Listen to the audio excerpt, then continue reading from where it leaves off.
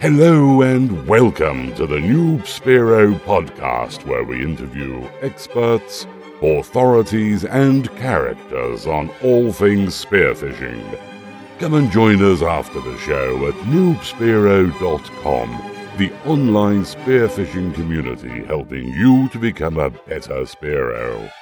Here are your hosts for the show, Shrek and Turbo. G'day Noob Spearo. Today we're a bit spoiled. We've got Tank Sade. He's a prolific Spearo freediver and he's based in LA. He's over here at the moment acting. You only come to Australia once per year at the moment. Tank, is that right? Yeah. The one time I get away and spend some time spearfishing in Australia and some time with my family, it's always good fun. Whereabouts are you at the moment and where have you been spearfishing while you've been home this time? I'm in Sydney at the moment, so I've just been spearing in the eastern suburbs, but I just came back from the Sunshine Coast. I do an annual sojourn with a dive buddy of mine. We do a road trip. We basically just jump in the Hilux and drive up the coast and just meet up with mates along the way. And we usually stop in at Coffs or Tweed or Sunshine Coast. And so that were the 3 stops we made this year. And I'm hopefully trying to get back up there in the next couple of weeks to do a little bit more diving. Cool, and that's just in between acting at the moment? Yeah, well, I'm shooting a mini-series in Melbourne, so I just work around my dates on that. So I just got back from shooting for a week and I've got a couple of weeks off and then I'll be back down in Melbourne in February.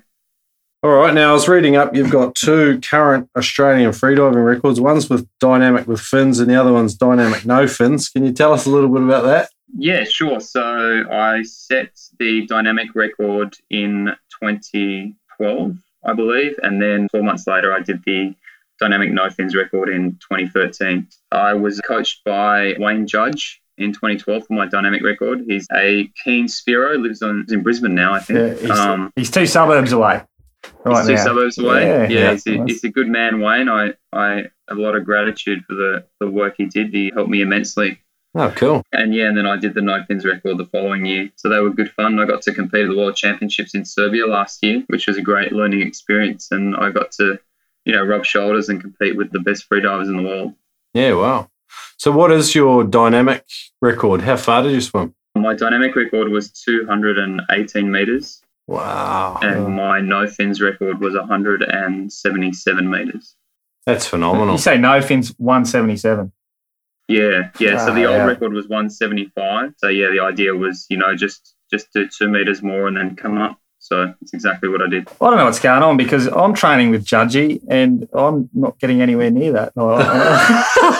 I'm pulling a 50 no fins on a good night. Yeah, but look, let's take into context here, like where you started from and where he's taking you. You're 400% better than where you started from. He was flat out. Relative, mate. Exactly right, Tank. You probably started off doing maybe 50 metres, Tank, and you've gone 4 times that distance now. Levi, he started off doing 10 metres and now on a really good day, 25? On a good day with the bubbles on at one end. Okay, cool. Yeah. So that's awesome. Comparatively, mate, you're better than I am then. There you go. He's doing well. You can polish a turd, anyway.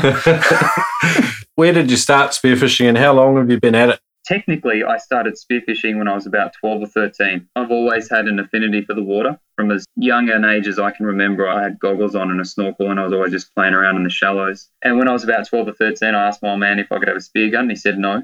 But he said I could have a pole spear. So cool. My parents have a little holiday house on the south coast of New South Wales. And every summer we'd go down there and he'd drop me off by the lighthouse and I'd just swim out with a little rashie on and some plastic fins and a pole spear. And I did that for a few years. And then I asked for a spear gun for Christmas and I still have it. It's a land and sea 90 centimetre spear gun with a shaft that's the wrong size. And it's got one of those Mako double flopper heads on them. You're talking Turbo's language here, Tank. Mate, that's what he started with. Yeah, that's where I started. I dove with that gun for 10 years. Wow. Really? That was the only gun I ever had. And, I kind of only ever spearfished when I was on the South Coast. And I only ever did it on my own. I didn't know anyone else that did the sport. I didn't know that there were competitions or that I had no idea there was a spearfishing community at all. Oh, wow. And it was only in the last 4 or 5 years that I decided that I wanted to learn more about the sport. And I started kind of Googling stuff online and finding clubs and getting onto forums. And then from that point on, it kind of accelerated really quickly. Yeah. You know, people ask me that question all the time, and I say, well, yes, I've been spearing for 20 years, but I'm pretty much a noob myself, really, because it's only been the last 4 years that I've been, you know, attacking it with vigor and learning as much as I can. Yeah. It's amazing the difference in learning curves with guys, because I was the same. I had just had the Sea Hornet 90 centimetre wooden gun, and I was just going off the shore by myself for like 2 years until I met this guy out there, and he had like a flash Rabby tech and he really knew his stuff. And I went from just sort of shooting blubberlet brim and mowies and loving it to like starting to shoot mackerel within the space of like a month. And it was just all this guy's knowledge. Yeah, it's amazing, isn't it? Like, knowledge really is power, and it's great when someone takes you under their wing like that. You're forever grateful. Who was probably the first person that took you under their wing, started giving you some serious advice, Tank? There's a shop down in Sydney called Obsession Dive, and a guy there by the name of Craig Shepherd, who's a mad spearo, him and his wife, Justine, they have that shop there. And like a lot of spearos, they just had a real love for it, you know. And Craig kind of got me started and hooked me up with a few people. Okay. And one of them is one of my best mates now. His name's Luke Hamilton. And, you know, it was one of those situations where Craig just called up this guy and said, hey, will you take this guy out? He's over here from the States. And I think Luke actually thought I was going to be American, which is quite, you know, funny. And I just met this guy, Luke, at some random location at some weird hour in the morning. And then, you know, he subsequently took me out on my first dive, and it's just gone from there, really. Now I've got so many mentors, I don't know, you know, I've got a Filodex of them. I'll just call them up for everything and anything. I can sponge them off.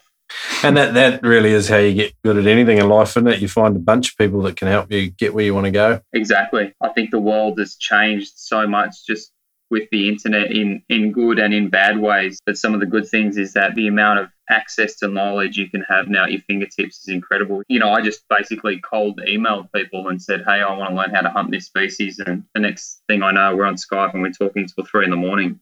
You know, like, it's just a wonderful piece of technology. A lot of the spearo guys, some of them are just so value driven. They love sharing their knowledge one-on-one, not so much online. But when you can speak in person, most of them are very personable and keen to share the knowledge. Yeah, absolutely. I find spearos are just some of the most generous people on earth. It's such a contrast for me, and it really keeps me going, mate, because, you know, I live in Hollywood. It's a pretty cutthroat town. There are 20 million people in one city, and everyone's there with one objective, you know, and that's to get ahead. So whenever I can get out of that little bubble and get on a boat with a few spearos, or, you know, go down to the pub and chat with some people about hunting techniques or whatever it is, it's always a great reprieve. You know, we're very, very lucky.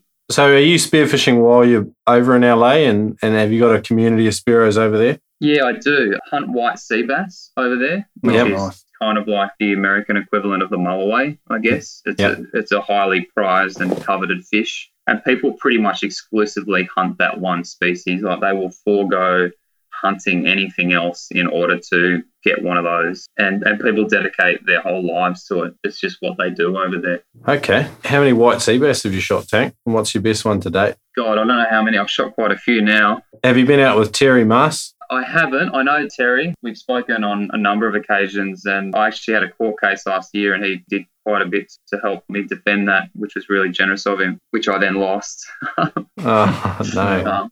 Just to clarify, I got fined for walking down a hiking trail that had been used by spearos for 50 years on public land. Oh.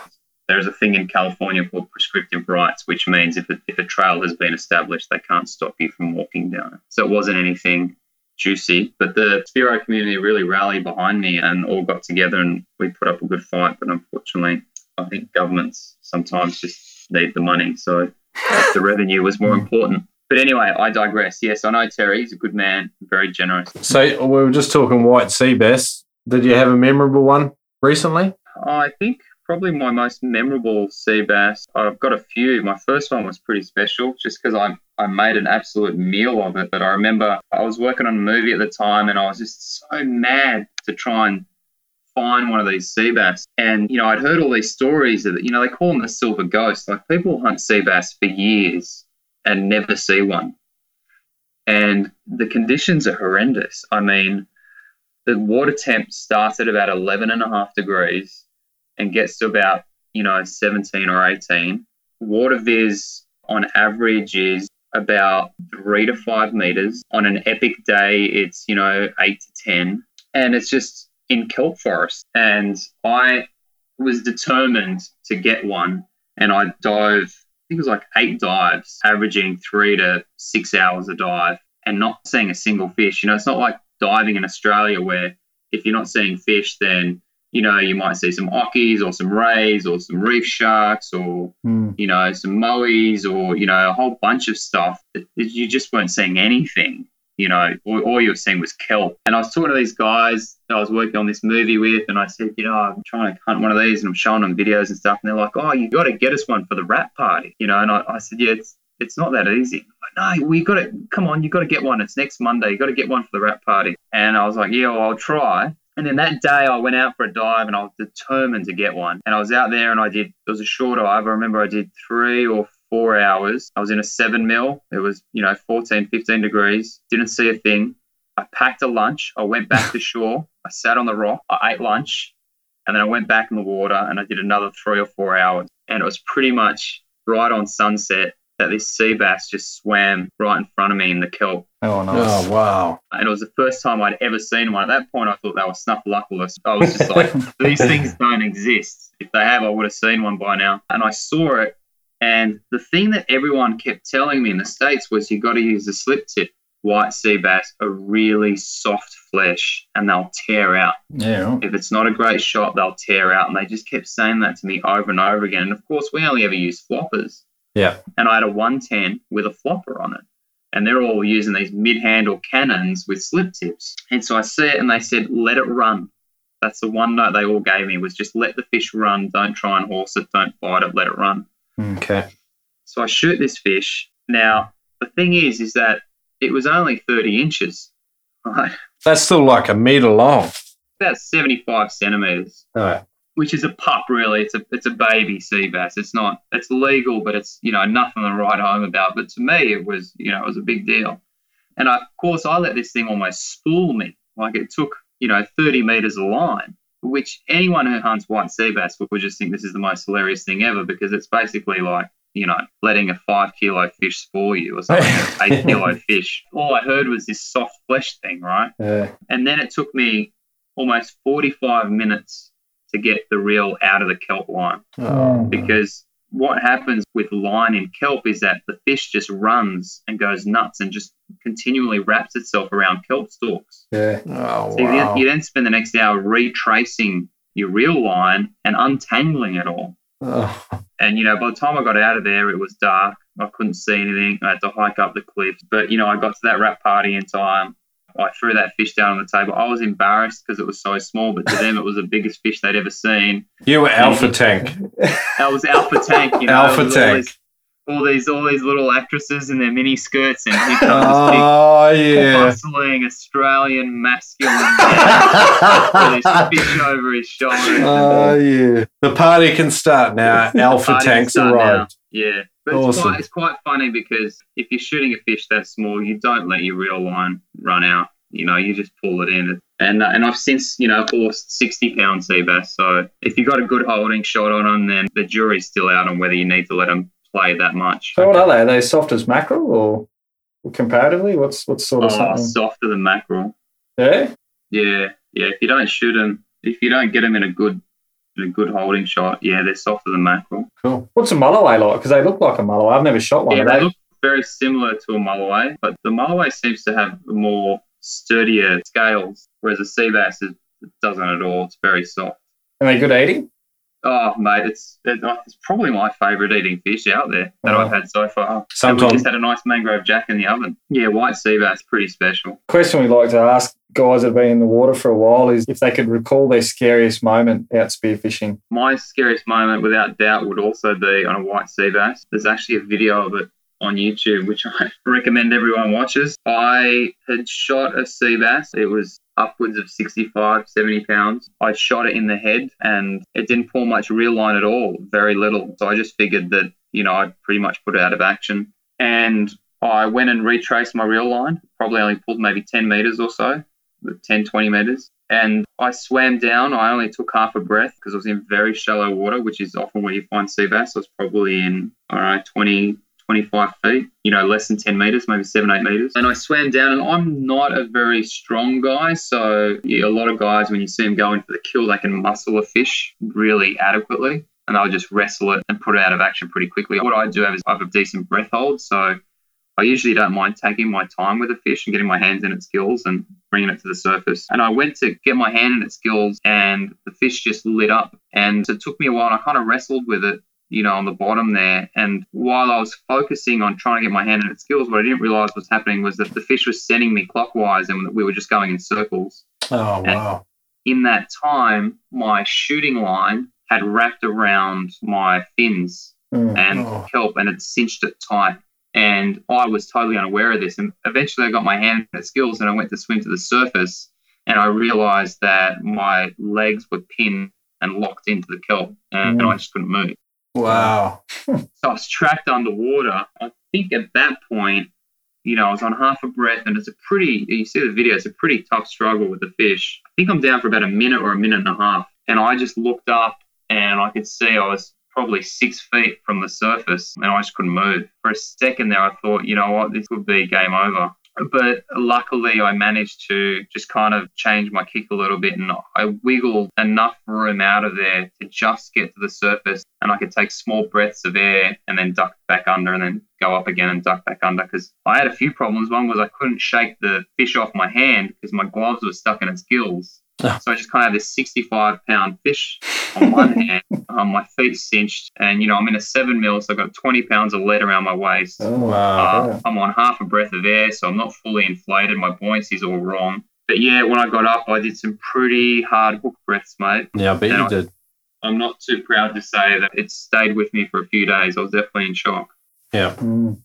Okay, we'll try and link that video up in your show notes, Tank, so people can have a good look at that. That's a great story. And what were your kind of takeaways from that? Like, what sort of practical steps would you take to avoid that happening again in the future? Because obviously you've thought a lot about it. A lot came out of that video. I'm really grateful I put it up, because a lot of people were very specific in warning me not to put that video up, because they said, this is going to show people that you're a bit of a yahoo and that you're a renegade, and they don't want you on their boats because you let this sort of thing happen to you. But for me, it was super important, because I wanted to know what I did wrong, and I wanted to know if I could learn anything from it.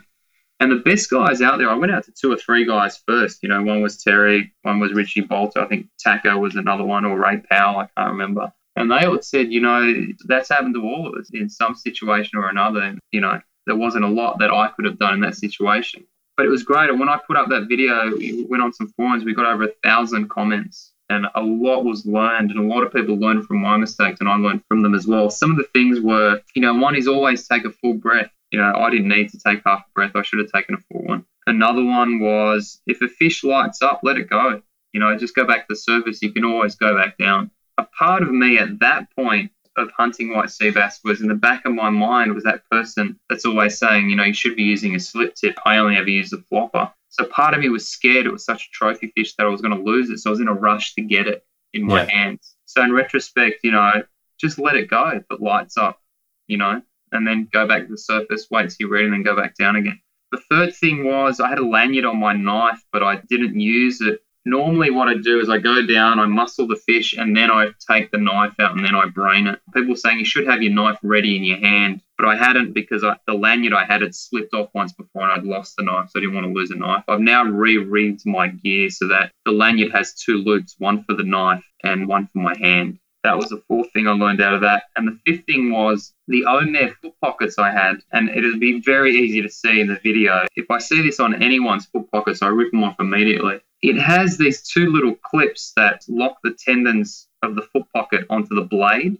Yeah. And those little clips look like bollards, and they're perfect little devices for cinching things like mono.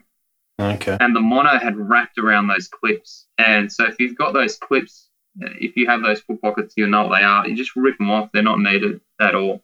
The thing that screwed me up was I didn't realize mono had tied up my fins. I thought it was kelp. Because when you watch the video, you can't see any mono around my fins. All you see is a bunch of kelp. So, yeah, I learned a lot out of that. And I guess the biggest thing I learned was, don't be afraid to share your mistakes. There are people out there that can help you, and you may help someone else. Yeah, no, that's awesome, Tank. And thanks for sharing that mistake. And That is where we do our best learning. It's from the failures. It's from the setbacks. It's now time for Pirate Pete's Veterans Vault. Take it away, Pete. Arr! It's time to open the Veterans Vault!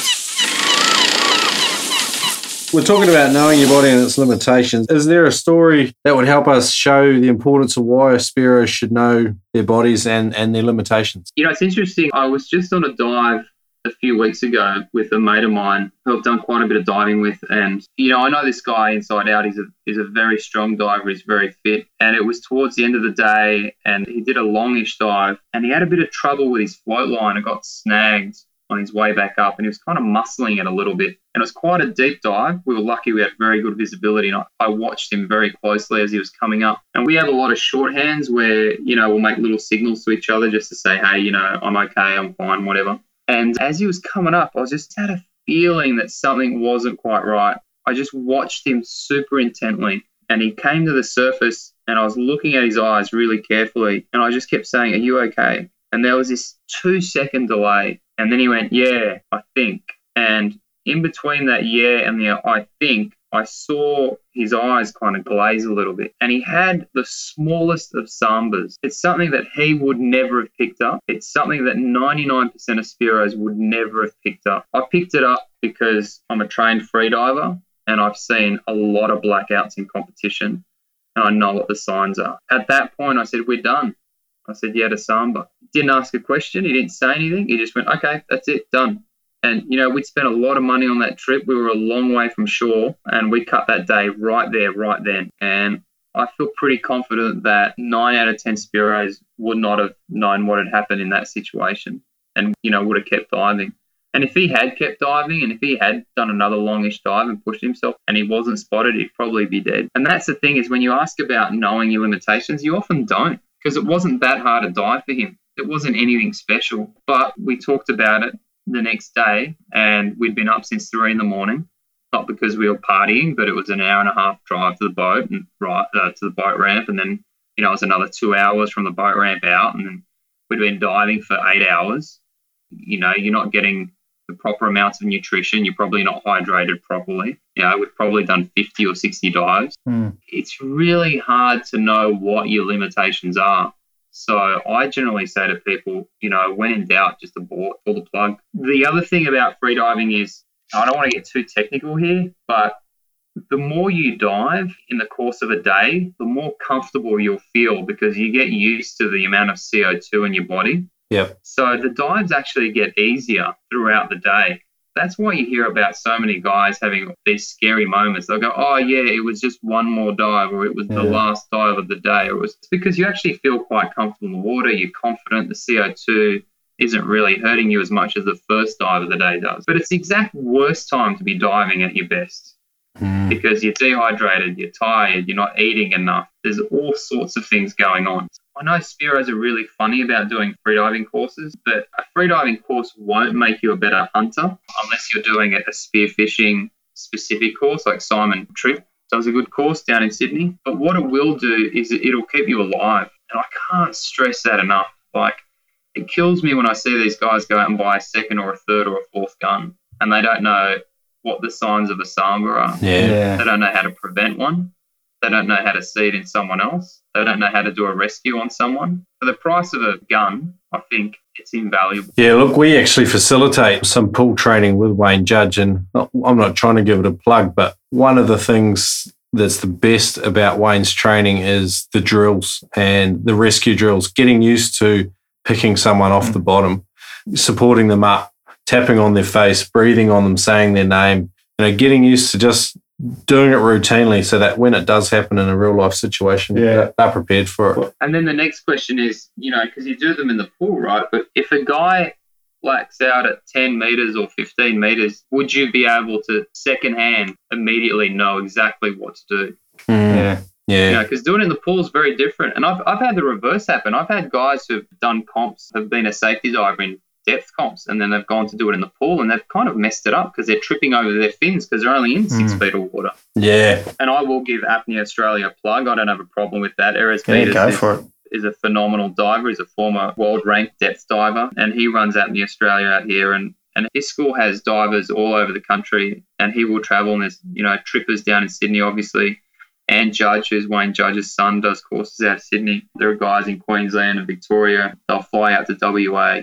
Yeah, I couldn't recommend it enough, mate. And it'll teach you a lot about knowing how to do a breather, how to get comfortable in the water, and just all the basics that people need to know, I think. We had Simon Tripp on the show, and he was talking about some of the amazing statistics he gets out of the guys he takes out on his spearfishing workshop, and how nearly all of them hyperventilate. And a proper breathe up is just a basic essential to safe spearfishing. And a lot of guys are hyperventilating so that they're more comfortable, and they're not aware of what they're actually doing to themselves. Yeah, most people, I think, probably wouldn't even know what hyperventilation is. Like, just moderating your breathing in any way is a form of hyperventilation. Some people argue that simply breathing through a snorkel is a form of hyperventilation, just because it is changing the way, you are breathing. I mean, I personally wouldn't go that far, but, there are important things to know about. And, we talked about the positives of the internet earlier. I think one of the real disadvantages of the internet is everyone wants to dive to 30 metres now.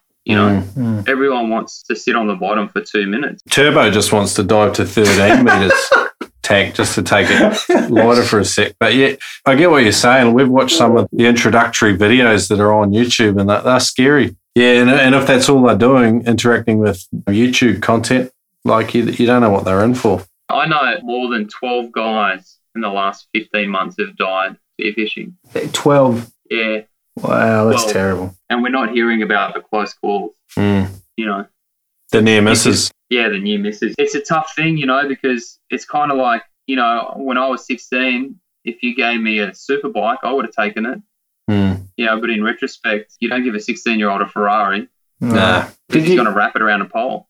Just thinking back to, you said like in the early days, you just went out with a pole spear or you did everything by yourself. Do you look back, was there anything that you did back in those days that you just think, holy crap, how did I get away with that? Yep. I remember one specific dive. I don't know what it was that did it. I think it was just because I had just really short breather. I didn't feel like I was pushing myself at all in retrospect. And on the way up, I had 2 mini blackouts. Like, everything went black and then I could see again, and then everything went black and then I could see again, and I came to the surface. And I thought, oh, what's that? Literally, that was it. I said, oh, what's that? And then I dove again and I didn't feel right, and I went, oh, maybe it's time to call it quit. Sounds like you dodged a bullet. And that was 15, 16 years ago. Yeah. Yeah, okay. All right. So, look, what are some practical steps our audience can take to learn their limitations and apply some safe diving practice, Tank? I think it's really important that you focus on your hunting technique and not on your free diving when it comes to spearfishing. I think forget about the numbers, don't worry about looking at your watch and saying, oh, wow, I went another metre deeper or I went another 10 seconds longer. That should totally be insignificant. It should be the furthest thing from your mind. I think it's important to make sure you're well rested. It's important to make sure that you're hydrated and you're not out on the booze the night before, and to be healthy. And I think it's really important to stay conservative in every way. Like, when I do a dive, I have a 7-minute breath hold. Most of my dives are under 70 seconds. My average dive is probably 60 seconds. And that may sound like a long dive to some people and an incredibly short dive to other people, but that's a very comfortable, safe dive for me because, I will swim to whatever depth I'm swimming to, and I will turn around well before I'm anywhere close to being in any sort of kind of discomfort, because you've got to think, if you shoot a fish, your adrenaline's going to go through the roof. Yeah. And every kind of signal you have is going to go out the window. All you're thinking about is that fish from that point on. Now, if that fish gets you in trouble, then you've got that to contend with as well. So I turn around, not when I think it's time to go up. I turn around thinking, okay, I still need another 40 seconds if I was to shoot a fish anyway. So let's just turn around and go back. It's just not worth it. And I monitor as the day progresses. I get more and more conservative. Even though I feel better and better, I get more and more conservative. I am taking into account that my performance on a physiological level is going to be suffering. When I do max dives, my max dive is my very first dive. Yeah, I've talked about that with free divers before, and often that's the hardest dive. Your contractions hit you the hardest and things like that in the swimming pool. And oh, yeah, without doubt. It's like death. There is no pain that I could compare to the first dive on a max dive attempt. But it's when I'm at my freshest, and it's when I'm at my clearest, and it's when I'm least likely to suffer from any kind of samba. Okay. All right. Any other sort of steps our audience can take with that, Tank? Just to learn their limitations, or? Yeah, I think just to be conservative and to never. It's a really tough one, because I get people emailing me every week saying, how can I dive deeper or how can I dive longer? And, I think in some ways, the more free dive training you do, it can almost hurt you in some ways because you do get more comfortable with contractions. You want to get away from that. Like for me, for example, I'm used to putting myself through so much discomfort that I've got to make a real mental note to make sure I come up early. Because when I start feeling uncomfortable, it's way later than when most people start feeling uncomfortable. So for me, knowing my limitations is making sure I come up well before I feel any discomfort. Okay, cool. Turbo might go down and, after 15 seconds, he's like, wow, these contractions are banging, I wanted to add that, but you beat me to the punchline. You're the first guest to jump on the bandwagon. No, what a bastard. He's spot on there. 15 seconds, his lungs are jumping out of his chest. And I still shoot more fish than you. Unbelievable. Yeah. That's right, mate. Turbo, that's what I was going to say. I would shoot trophy fish from the surface.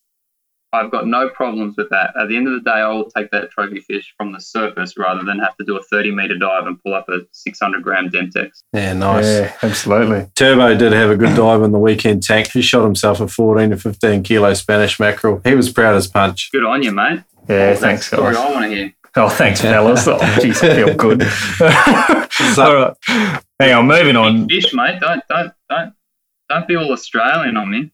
No, I did love it. I've shot a couple of big Spaniards before. And tell us the story though. It's about 10 metres. Fizz was about 8, 10? Yeah, it wasn't too bad. Dirty. Yeah, it was a bit dirty.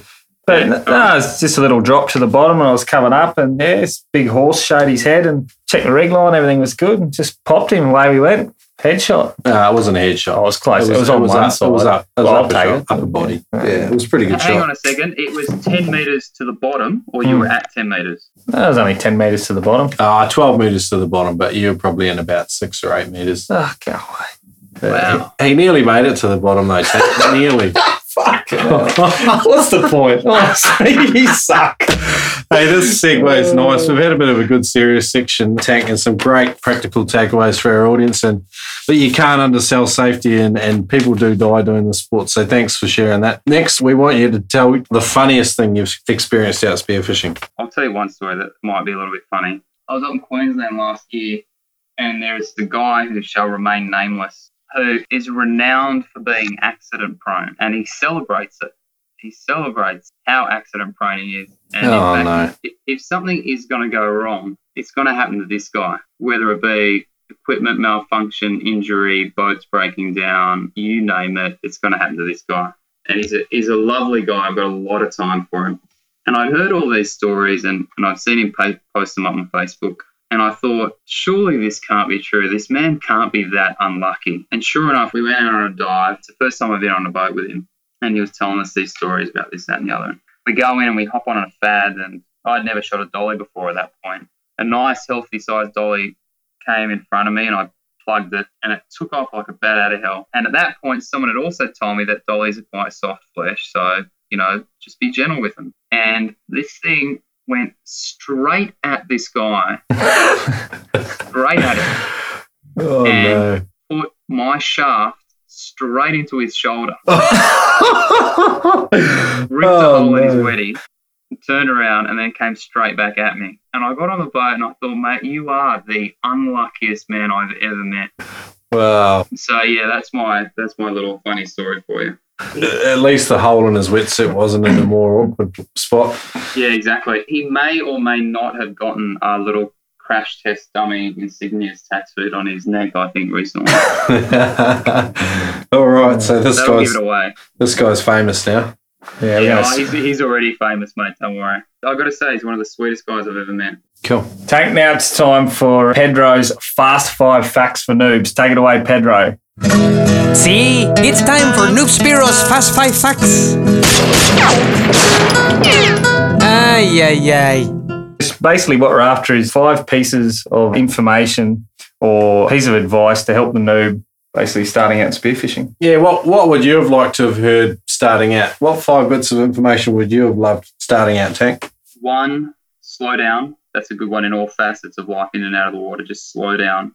2, get closer. I think Turbo and I were talking about shooting with small guns. It's great training. Get as close as you can to that fish. And that's, really drilled into me in terms of learning how to hunt better. A veteran in the US once jokingly said to me, if you can see the parasites on the fish, then you're close enough to pull the trigger. So I'd say get closer. Another one would be use your eyes. And it sounds funny, but you'd be surprised at how much ground you can cover just with your eyes. Just your eyes in your head, something I've got to constantly remind myself, because it's very easy to get lazy when you're swimming in the water. Just your head just kind of focuses on the bottom. Yeah. Kind of just keep swimming. Just keep your eyes moving. Keep scouring. Get that head moving. You don't need to move your whole body around. You can get into this kind of like passenger tourist snorkeling mode, can't you? Exactly. And you've got to keep scanning. Keep scanning. Another one would be know your equipment. Know it really well. Trial, error, refine, and repeat. Use it. If it breaks, find out why, fix it, modify it, do it again.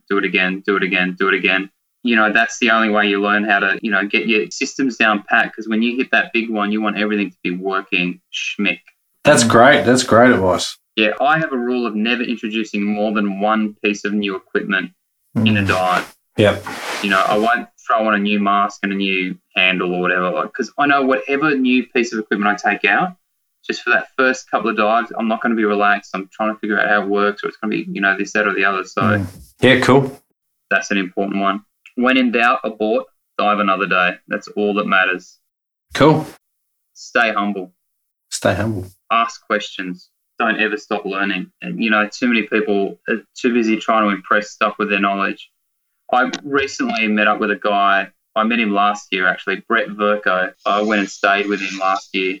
And this guy he's a real veteran. This guy's been diving 30 years. He's shot every billfish. He holds a couple of Australian state records. He dives several times a week. Bit of a legend. And I met up with him, and I rang him up and I said, hey, I've never met you. I'd like to just meet you for a cup of coffee, and maybe I could, pick your brain. And I went around to his house in Coffs Harbour, and all he did was ask me questions. And it really kind of threw me, because I was the noob, and he was looking at my gear and he's like, oh, what do you think about these fins? And how about that? And what about this? And I see you've done this and you've rigged that way. And what about this? And it kind of just really kind of made me think, like this guy is one of the most experienced spear fishermen in the country, and he's asking me questions. Yeah, wow. That really said something to me, that you never stop learning. So be humble, stay humble, ask questions, listen, and don't be afraid to be vulnerable. Don't be afraid to be scared and to say it. I'm scared right now. I don't feel comfortable. Do you mind if I sit this one out? Yeah, no, that's good. And you live the talk too, like Tank. You shared a failure like your white sea bass tangle video, and you knew you'd probably cop some flack for it. So, and like you're helping other people to learn with doing things like that. It's great advice. So can I read back your fast 6 facts for noobs? Number 1 was slow down. Number 2, get closer. Number 3 was use your eyes. Number 4, know your equipment. Trial, error, iterate, try again. Get your systems down pat. Number 5 was when in doubt, abort. And number 6 was stay humble, stay hungry, ask questions, don't stop learning. That's an awesome fast 6. Tank, I'm happy. Next question, crucial kit for noobs. What piece of equipment is essential and what brands do you recommend and why? I never thought I would say this, but I think a dive watch is pretty essential just to monitor. I think our perception of time is skewed when we're in the water, especially if we've shot a fish. And I rely on my watch pretty religiously for breathe up times. And I've been in certain situations where I thought that I was on the surface for an extremely considerable amount of time, and I've looked at my watch and it's only been like 60 seconds. Okay. So I feel totally naked without a dive watch now. And there are several brands on the market, and Suunto, I have a Suunto. I think they make a great watch. They're more at the expensive end though, Tank. Yeah, I think there's an Aries, which is a cheaper. I think, anything that basically has something that will automate your surface time. Yeah. That's the feature you need. As long as it has that feature, you can set it. Like mine blinks at me when I'm at, 3 minutes or something. So, So are you an advocate for longer than 3 minutes, or do you do like twice the time down? What do you preach as to surface intervals? My minimum breathe up is 2 minutes, regardless of how short my dive is. And then I did double the time from double to triple to quadruple the time, depending on how long I've dove for and how much I've pushed myself. But as a rule, I don't do dives in succession within 2.5 minutes. Okay. So even if it's a 30-second dive, I'll wait 2.5 minutes.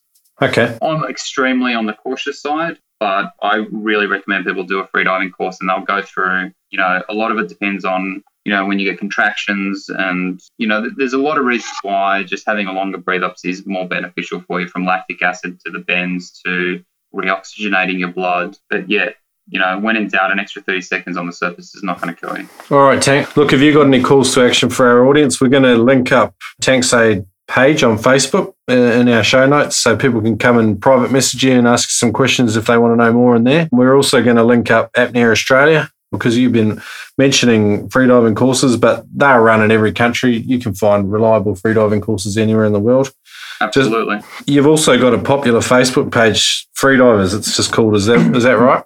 Yes, it is. Facebook.com/freedivers. Okay, and there's like over 6,000 people on there, isn't there? There's over 7 now, maybe 7,200 or something. Wow. Yeah, and they're predominantly Spiros, and they're Spiros from all over the world. So it's great to see people chiming in from, the Middle East, the US, to Europe, to Australia. Yeah. I recently made a friend in the West Indies anyway, might have been on your page. There's some great conversations on there, and it's good to see a global spearfishing community sort of cranking. Yeah, it's great. I love it because, it's seasonal. So when I'm in the US and things are quiet there, things are pumping down here. So I get to see, all the things that you guys are shooting and vice versa. So yeah. Well, it'll be quiet on Turbo's page. Well, I think I shot more fish than you this weekend, surely. You did. So you tell him. In his heart, he's a great spirit. Tank. Right. You tell him, mate. I'm going to come up and dive with you guys. That's my New Year's resolution. Better be on your A game. I will bring my A game. I'll bring my safe game. That's what we want to hear. Hey, that's cool. Is there anything else, any other actions you'd like our audience to take, or maybe a final bit of advice for them, Tank? Just stay safe, develop a good relationship with a shop or a store that so that, I think it's really important you get good equipment, buy it right the first time. Yeah. Don't believe everything you read on the internet. Yep, fair enough. It's about quality, not quantity. So, yeah, just be safe. Hey, thanks for coming on the show, Tank, and thanks for helping our audience out. There's some great intel on there, and like I said, we'll link up all those videos you've mentioned and some of those pages so people can find that on noobspiro.com. Yeah, thanks for coming along. Thanks for being a guest on the show. Thanks a lot, Tank. Thank you for having me. It's been an honour, gentlemen. Thanks for listening today, Noob Spiro. If you'd like to find out any more information from today's guest, then head over to noobspiro.com. We really appreciate you guys as listeners. Without you, we couldn't do the show. So if you want to help us out, leave us a review on iTunes or head on over to noobspiro.com and sign up for our newsletter. We won't send you crap. So that's all from us. A big hooroo. We hope to see you soon. Shrek over and out.